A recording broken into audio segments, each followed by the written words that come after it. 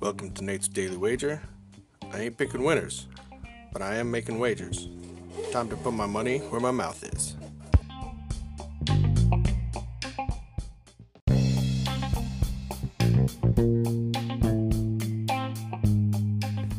This is Nate's Wager for October 24th, 2019. Taking on a little NFL action tonight.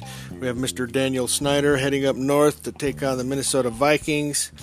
And look, this is going to be a conflicting game for Mr. Cousins because he likes beating up on crappy teams, but he also likes really sucking on prime time when the spotlight's on him.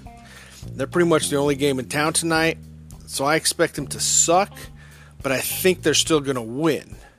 However, I think somehow Daniel Snyder is going to find a way to cover those points. So we're going to take Daniel Snyder to cover 16.5 over Kirk Cousins. If you see anything better than that, pound it. That's my pick, and I'm sticking to it.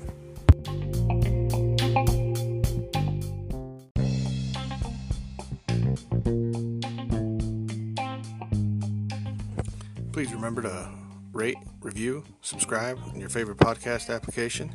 Tell me how much I suck or how much money I'm making you.